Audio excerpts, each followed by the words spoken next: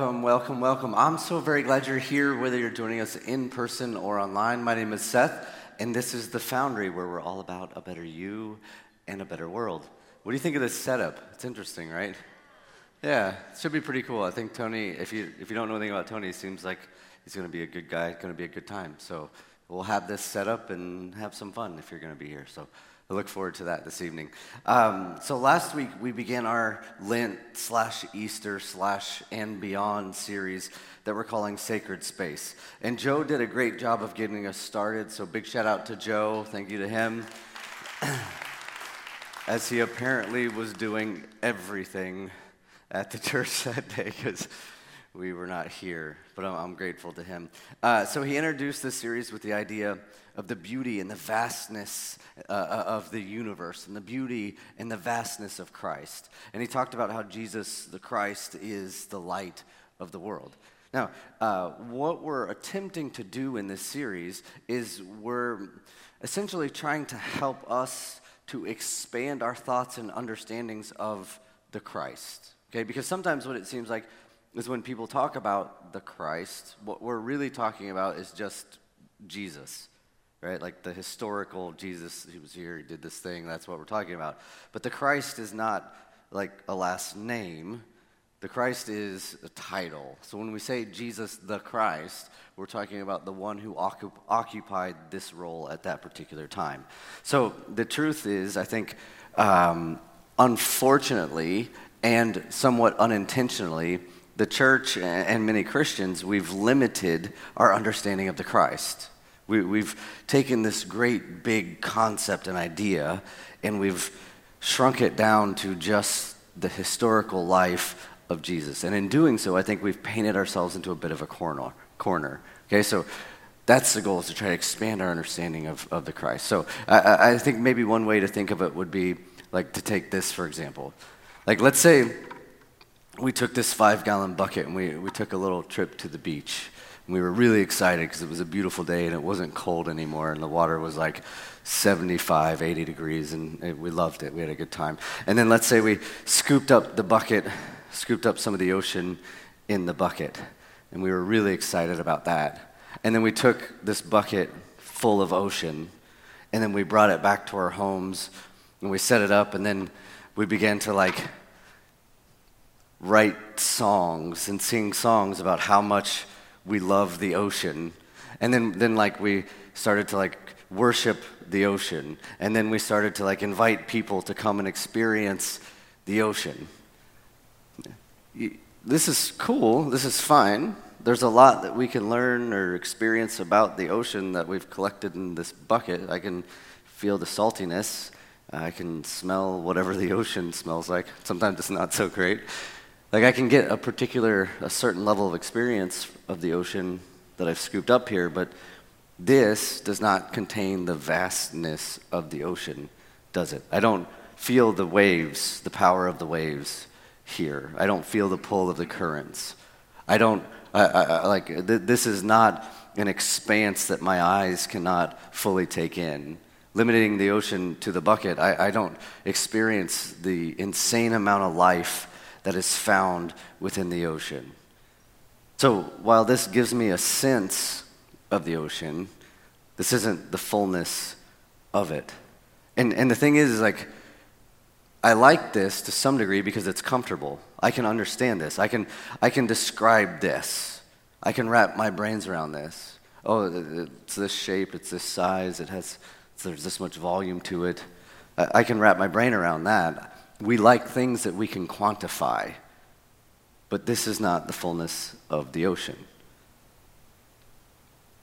You see, when it comes to this idea, this concept of Jesus the Christ, Jesus is this personification of this much bigger thing. So while that may give me a sense of the ocean, it's just kind of an introduction.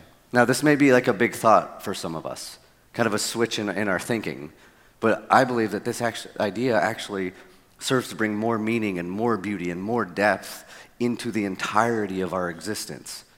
Think about all of the love and the gratitude that you may have towards Jesus, what he taught, what he did, what he offered. And then consider that when we understand Jesus, that Jesus was just an expression of the Christ and not the vastness of the Christ, it should be a bit overwhelming, I think. We should be overwhelmed at the thought about what it means for how we think of God, for about what it means for how we view the world, about what it means for how we understand the self. So Jesus is referred to as Jesus Christ in many places and out throughout the scripture, but then there's many places as well where the authors of the Bible make the clear distinction between Jesus and the Christ, which kind of supports what we're talking about here, okay? So let me show you a few examples. Matthew chapter 16. Now when Jesus came into the region of Caesarea Philippi, he was asking his disciples, "Who do people say that the Son of Man is?" And they said, "Some say John the Baptist, others Elijah, and still others Jeremiah, or one of the other prophets." He said to them, "But who do you yourselves say that I am?" Simon Peter answered, "You are the Christ, the Son of the living God." Okay, here's another one. Look at this in Luke chapter 2. There was a man in Jerusalem whose name was Simeon, and this man was righteous and devout, looking forward to the consolation of Israel, and the Holy Spirit was upon him. And it had been revealed to him by the Holy Spirit that he would not see death before he had seen the Lord's Christ. And he came by the Spirit into the temple, and when the parents brought in the child Jesus to carry out for him the custom of the law. So Simeon is given this promise that you will see the Lord's Christ, and then here comes the child Jesus. Next verse, Luke chapter 4. Demons were also coming out of many, shouting, "You are the Son of God." And yet he was rebuking them and would not allow them to speak because they knew that he was the Christ. One more. This comes from Paul and Saul after the Damascus conversion stuff. Saul began to preach and teach, but Saul kept increasing in strength and confounding the Jews who lived at Damascus by proving that this Jesus is the Christ. So again, they're making this distinction between the humanity of Jesus, or between the historical flesh and blood of Jesus, and this expansive nature of the Christ. So Jesus is this tangible, temporary expression of the Christ who pervades all things. The scripture talks about this. Joe used these last week, this passage last week, John 1:1. In the beginning was the Word, and the Word was with God, and the Word was God. He was with God in the beginning. Through him all things were made. Without him nothing was made that has been made. He was with God in the beginning. Through him all things were made. Without him nothing was made that had been made. So the Christ was before creation, and all that is has come through the Christ. Colossians expands upon this idea, Colossians chapter 1. The Son is the image of the invisible God, the firstborn over all creation. For in him all things were created, things in heaven and on earth, visible and invisible, whether thrones or powers or rulers or authorities, all things have been created through him and for him.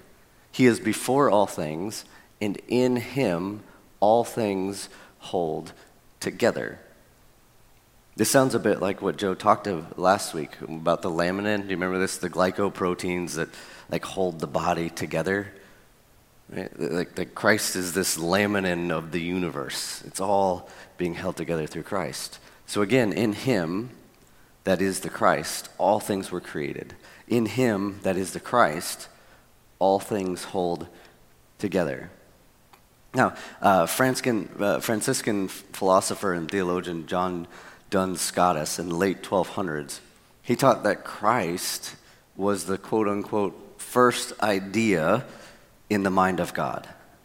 I love this idea, this concept, that Christ was the first idea in the mind of God.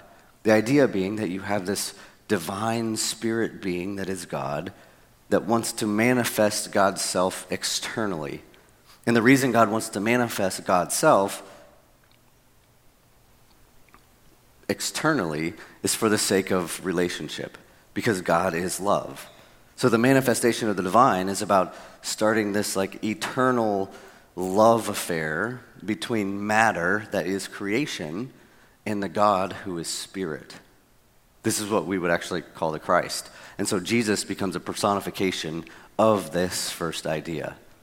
So Christ is this eternal amalgam of matter and spirit, which is to say that all things have come through Christ, and all things are held together in Christ. There's nowhere that Christ does not exist, which is to say that although we've often been taught to think of our lives in our world in like these dualistic terms, right? We have the material realm, that's one thing, and then we have the spiritual realm, that's the other thing, and we kind of keep those separate and apart from one another. What we see here is when we lean into this understanding of the Christ, there is no real separation between the two, which is to say that it's all holy, it's all divine, it's all sacred. It's all sacred space, from the very deepest depths of the universe to the very inmost pieces of ourselves. It's all sacred. Paul writes this in Colossians. Do not lie to each other, since you have taken off your old self with its practices and have put on the new self, which is being renewed in the knowledge in the image of its creator. Here there is no Gentile nor Jew, circumcised or uncircumcised, barbarian, Scythian, slave or free, but Christ is all and is in all. Paul says there is only Christ. He is everything. He is in everything. This is not like a pantheistic view of the universe. We are not saying that everything is God. We're not saying that everything is a God. This is actually what you might call panentheism, which means God is in all things, which is what it seems like the scripture is trying to get us to see and understand. And when we see and understand this is like, it's like everything we are, everything we do, everything that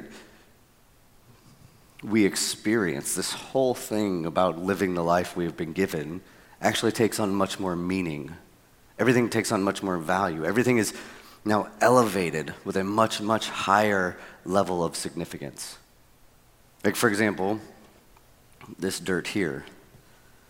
I got a whole bowl of lovely dirt.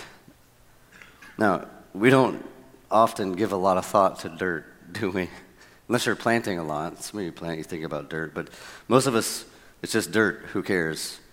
We walk on it, we trample it, we drive on it, we build things on it. We try to get it off our hands in a sermon because it's messy. Do you know?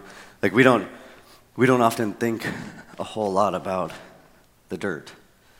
But when you begin to understand and live like your life through the lens of Christ is in all, Christ is all, Christ is the amalgam of matter and spirit, then all of a sudden this dirt is infused with all sorts of meaning and significance. This becomes a sacred space.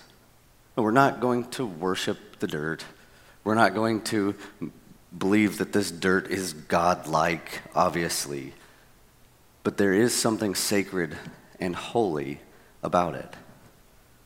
If these things are fused together, if the Christ is merged into these things, then there's something sacred about this.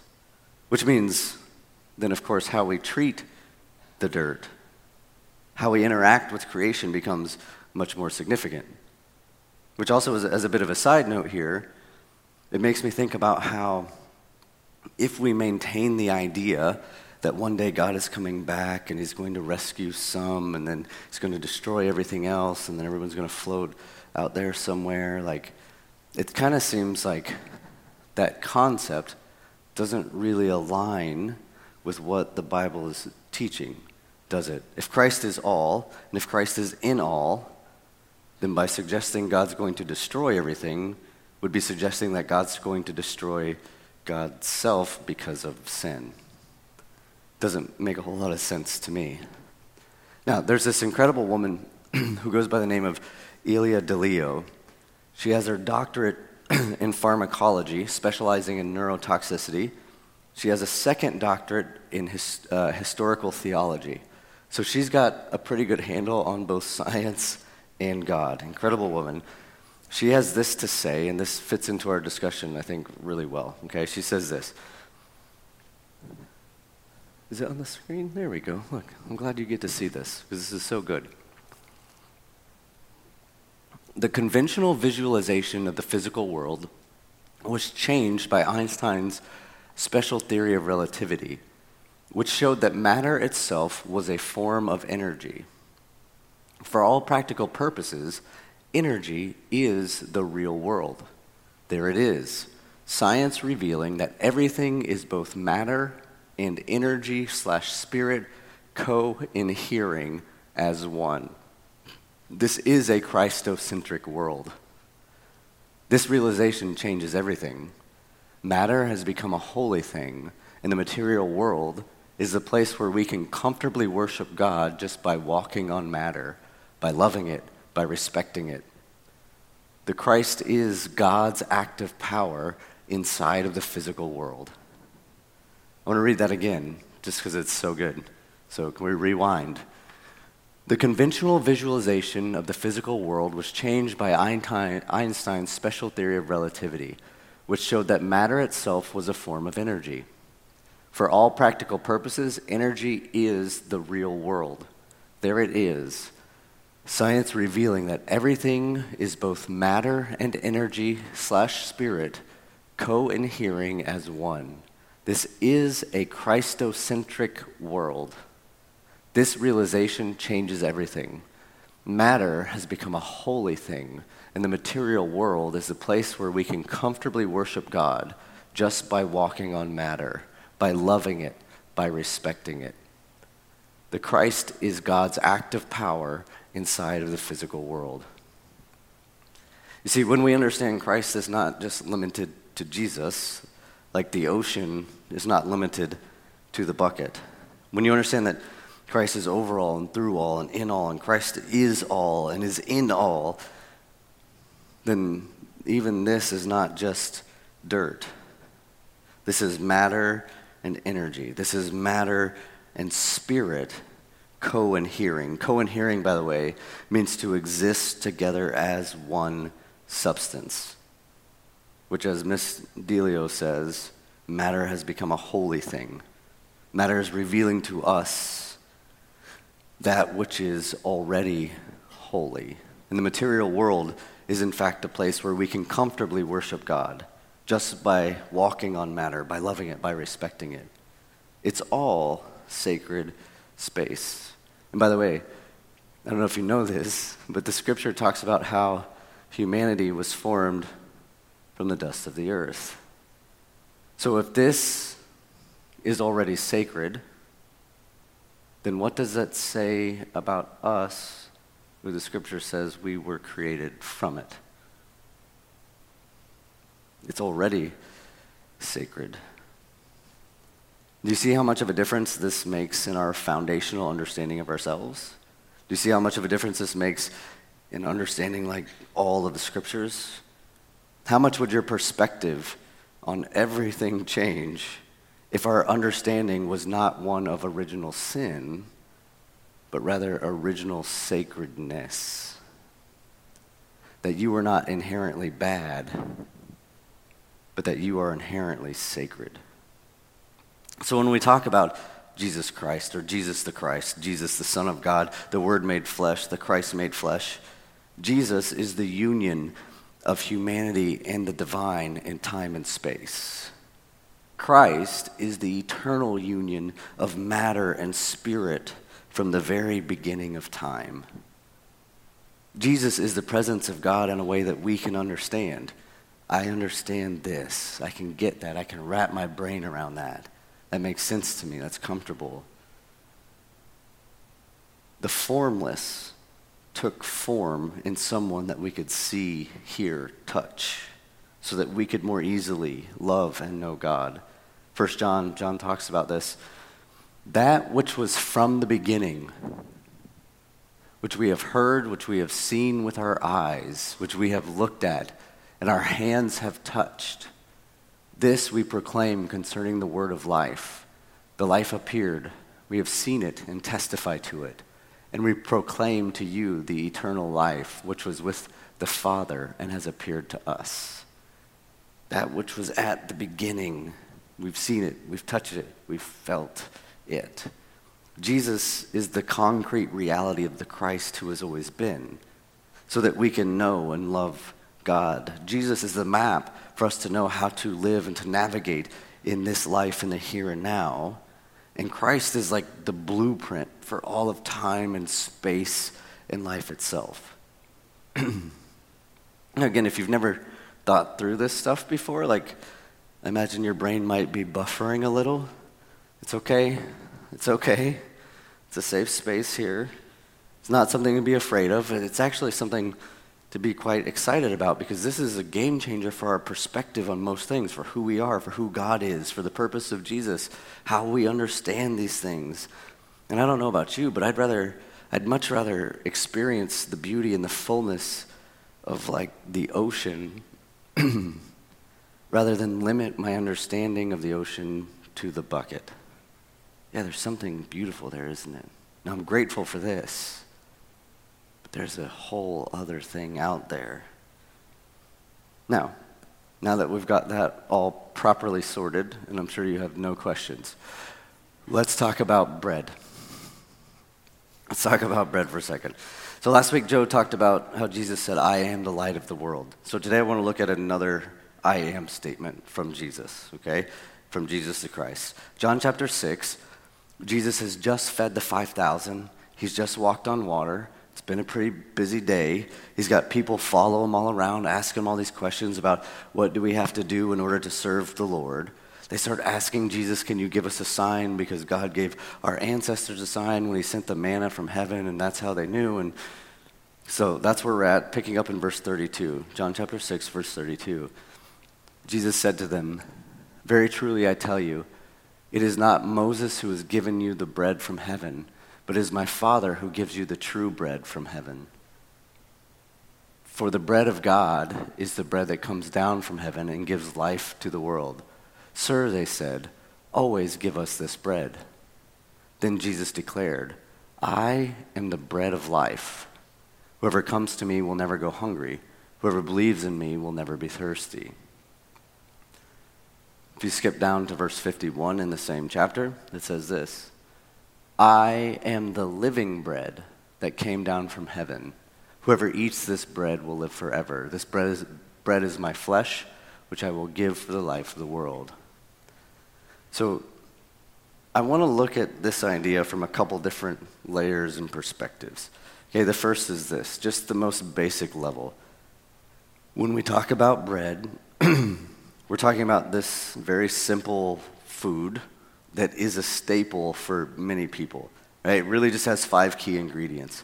It's a simple food that would be a primary food source for these people at this time. They weren't avoiding bread because of carbs or gluten or anything. They were just happy to have something to eat.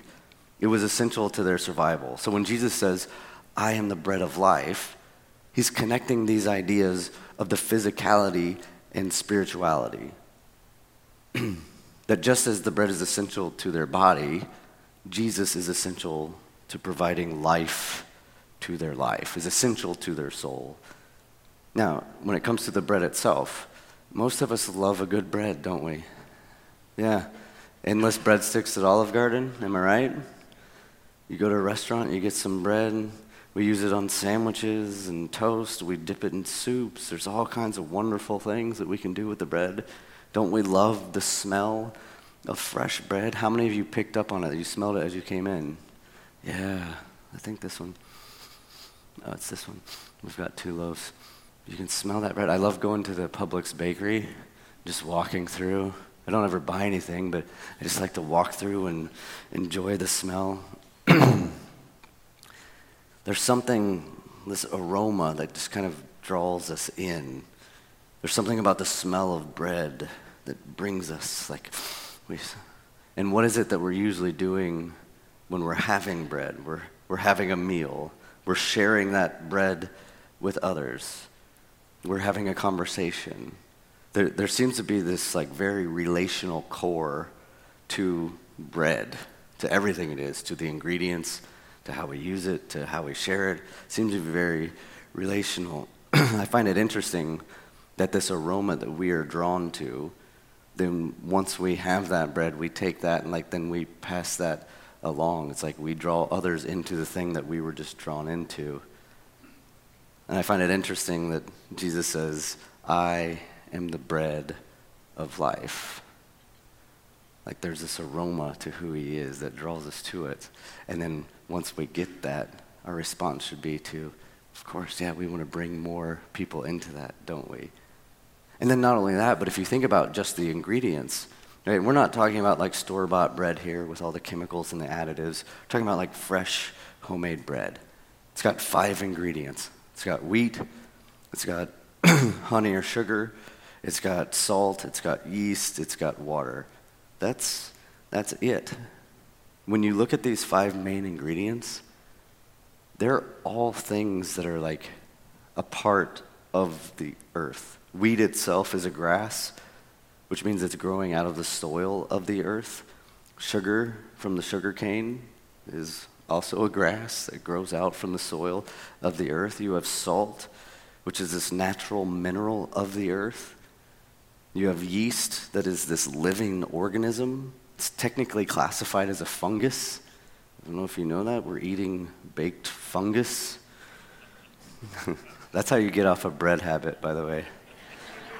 If you're looking to lose weight or give up bread. It's a fungus. It grows in the wild. It helps with decomposing and dying in dead things so that those things and those nutrients can actually return back to the earth. And then, of course, you have water, which is essential to all of life on the earth. Bread is very much connected to the physicality of the earth, which is also the same thing that we happen to be made up of, that we then take into our bodies as well. There's this very deep relational connection between us and these ingredients and the bread that we use for sustenance. And Jesus says, I am the bread of life. Now let's think through this through the larger lens of the Christ that is all and in all, the Christ that is before and after Jesus. In verse 51, Jesus says, I am the living bread. Now to me, when I hear this, I get like these heavy Christ vibes here. Here's what I mean. I was talking with this fine young gentleman this week about this. He's recently gotten into baking his own bread, which I think is really, really cool. And so I was asking him like what he appreciates about the process, what he's learned about the process. And I obviously know nothing about bread other than I like it. So it was cool to hear like his stories and what he's learning along the way. But what I found so very interesting that he was explaining to me that he was also intrigued by was just the process of like the sourdough bread stuff. I don't know. I know some people do this sort of thing. I don't. But essentially, when it comes to sourdough bread, you're taking this thing that is alive and active and moving and growing.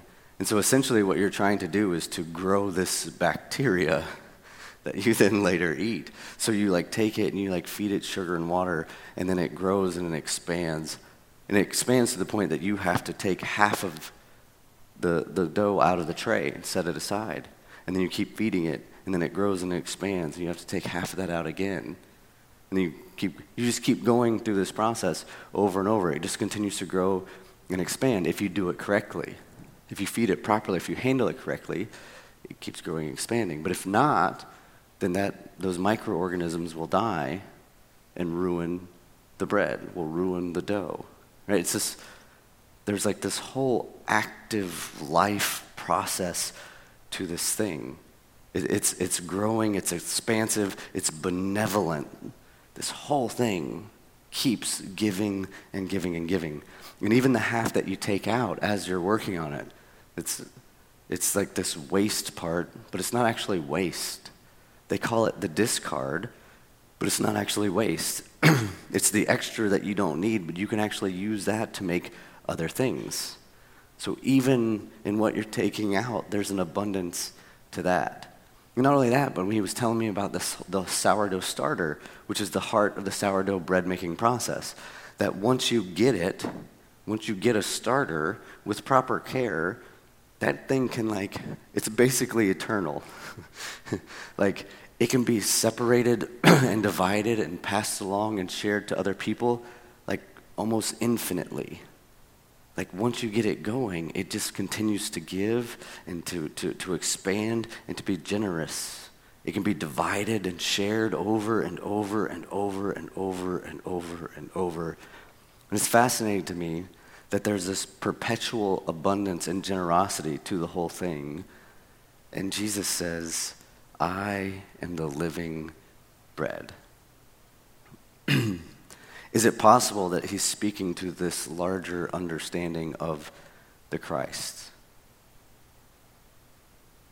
The Christ that is all, that is overall, in all, and through all. It's a bit like Christ is the active ingredient of the universe. And people at this time would have been familiar with sourdough bread making process. In fact, Jesus uses an illustration about it to describe the kingdom of heaven. Matthew chapter 13, verse 33. He told them still another parable. The kingdom of heaven is like yeast that a woman took and mixed into about 60 pounds of flour until it worked all through the dough. This was a part of the illustration about what the kingdom of God is like, that it's growing and expanding and growing and expanding. So I really love this idea when Jesus says, I am the living bread. This idea of the Christ, this active ingredient within the universe. Because again, what it does is it moves us away from this dualistic thinking of there's the physical and there's the spiritual. It separates us from seeing and compartmentalizing the world into sacred and non-sacred places. It separates us from this idea of thinking that we could ever be separate from God. If something is a part of creation, it is a sacred space. Which reminds me of what Miss DeLeo said. Matter has become a holy thing.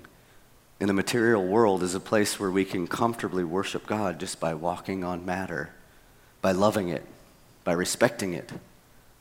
The Christ is God's active power inside of the physical world.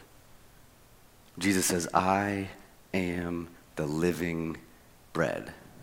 Jesus, the Christ, is God's active power inside the physical world. All of the material world is a sacred space, from the very far reaches of the universe to the very inmost parts of our being.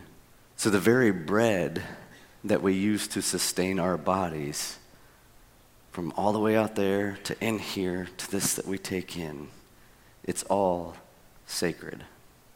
And when we understand that it's all sacred, this should radically change our approach to most things. We're talking about the different people in our life.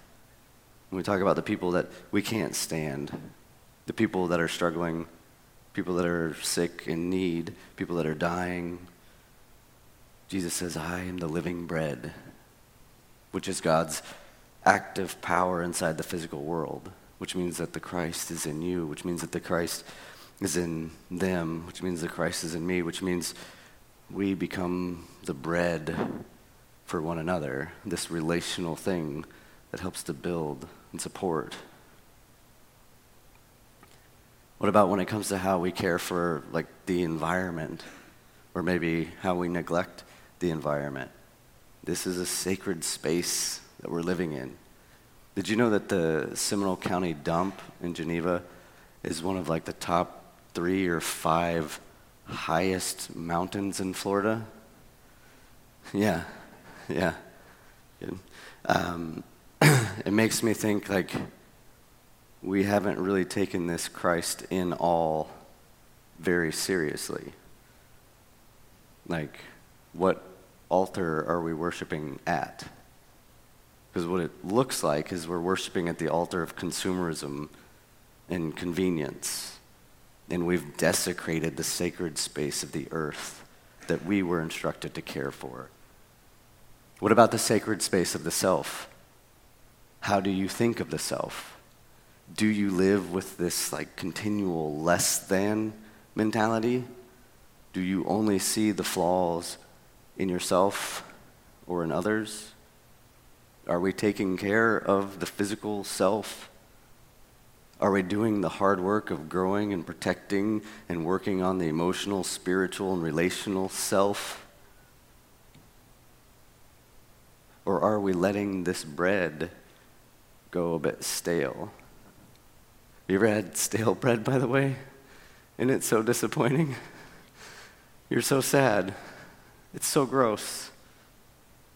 Like, why I wouldn't want to eat that. Why would I want to offer that to others? Or you wouldn't. You wouldn't do that, would you? But fresh, warm bread, oh, that's good. Living bread is healthy. There's life. It contributes to life, to our meals, to our bodies, to our tables, to our conversations, and our shared connections and relationships. Living bread is assisting and sustaining and celebrating life. Jesus Christ says, I am the living bread. Yeah, that's a beautiful invitation. It's an invitation to participate in this active, life-giving presence of God that we are saturated in. It's this invitation to experience the life that is continually growing and expanding. It's this invitation to the continual abundance of God, which we will never grow hungry. You know, I think it's fascinating, really. Let's make sure we don't burn our hands here. Whoa. Are you guys getting whiffs of this? You know what's really interesting to me, too, is if you struggle with the concept or idea of this Christ, okay, we see Jesus, we get it. The Christ, how do we even understand that? Well, obviously, you know the bread is right here, so it doesn't work that great. But how do you know where that smell is coming from if you don't see this? Right? How do you describe that smell? How do you smell it? How do you describe the Christ? It's here, it's around, it's in, it's all through, it's all. It's like describing this aroma. Yeah, permeates things. It draws people into it. It makes me come to it, but it also makes me want to share it. And when I experience it, I want to take it, I want to share it with others. And guess what? This bread, with the right sourdough starter, you could keep making infinite bread. Like, what a beautiful thing. Why would I ever want to limit the Christ just to one little time period? And that's not to minimize Jesus. We're not minimizing Jesus. I want us to expand our understanding of who Christ is. And I think if we can understand like this idea of the living bread and this idea of sacredness, I actually think it will help us to understand this idea of this fusing of Christ into all things, that all things have become sacred. All of it's a sacred space. God has created this. God has created us out of this. God has infused God's self into this. The things that we eat come out of this. Do you see? It's all connected. There's nowhere that the Christ isn't. And if we can start to understand that, I think it might actually help us to understand that, yes, we love Jesus. We are grateful for Jesus. But the Christ was before and after Jesus. If we understand the vastness of Christ, like the vastness of the ocean, oh man, the point of Jesus is to help us to know that. The point of Jesus is to give us this tangible thing that we can know and see and touch and feel so that we can love God better. So if I can love Jesus this way and expand my understanding to this eternal Christ, this infinite Christ, what a deeper, more profound experience. I want to go play in the ocean. I want to feel the waves. I want to feel the currents. I want to feel the coldness. I want to see the animals. Like, how cool is that? Yeah, and what's even cooler, I think, about all this is that this idea and this imagery of the bread and this Christ is so valued and important to Jesus that it becomes one of our most sacred practices, doesn't it? Luke 22 says this, And he took bread and he gave thanks. And he broke it and he gave it to them, saying, "This is my body given for you. Do this." And oh, it smells so good. Sorry. It's really good job, Patty, on the bread. Let me just take a moment. Do this in remembrance of me. In the same way, after the supper, he took the cup, saying, "The cup is the new covenant of my blood, which is poured out for you." So Jesus is the Christ who says, "I am the living bread." In one of his last moments with all of his disciples, took the bread, broke it, and shared it. And he says, "This is my body given for you. Do this in remembrance of me." Well, what is it that we're supposed to be remembering? Well, obviously the death, burial, and resurrection of Jesus. I understand that. But maybe along with this, it's an invitation to remember the living bread. The living bread, the Christ that permeates all things. Maybe it's an invitation to remember that through Christ, all that is sacred. To remember that even when you feel down and alone or abandoned or hurt or like a piece of garbage, to remember that the Christ is all, the Christ is in all. There's nowhere that God isn't. Every cell, every atom, every quark, every far-reaching corner of every galaxy, God is there.